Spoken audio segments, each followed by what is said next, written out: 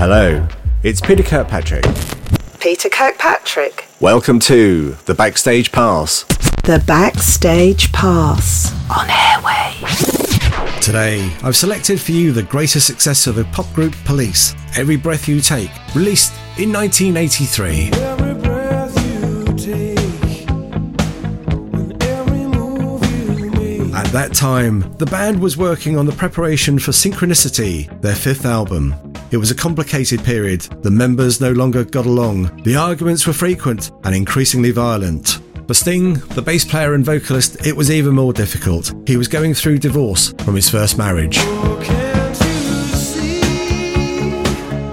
You belong to me. How my poor heart aches with every step you take. To escape this heavy atmosphere, Sting leaves and goes to Jamaica with a friend so he can chill out and stay at the house of Ian Fleming, the author of James Bond.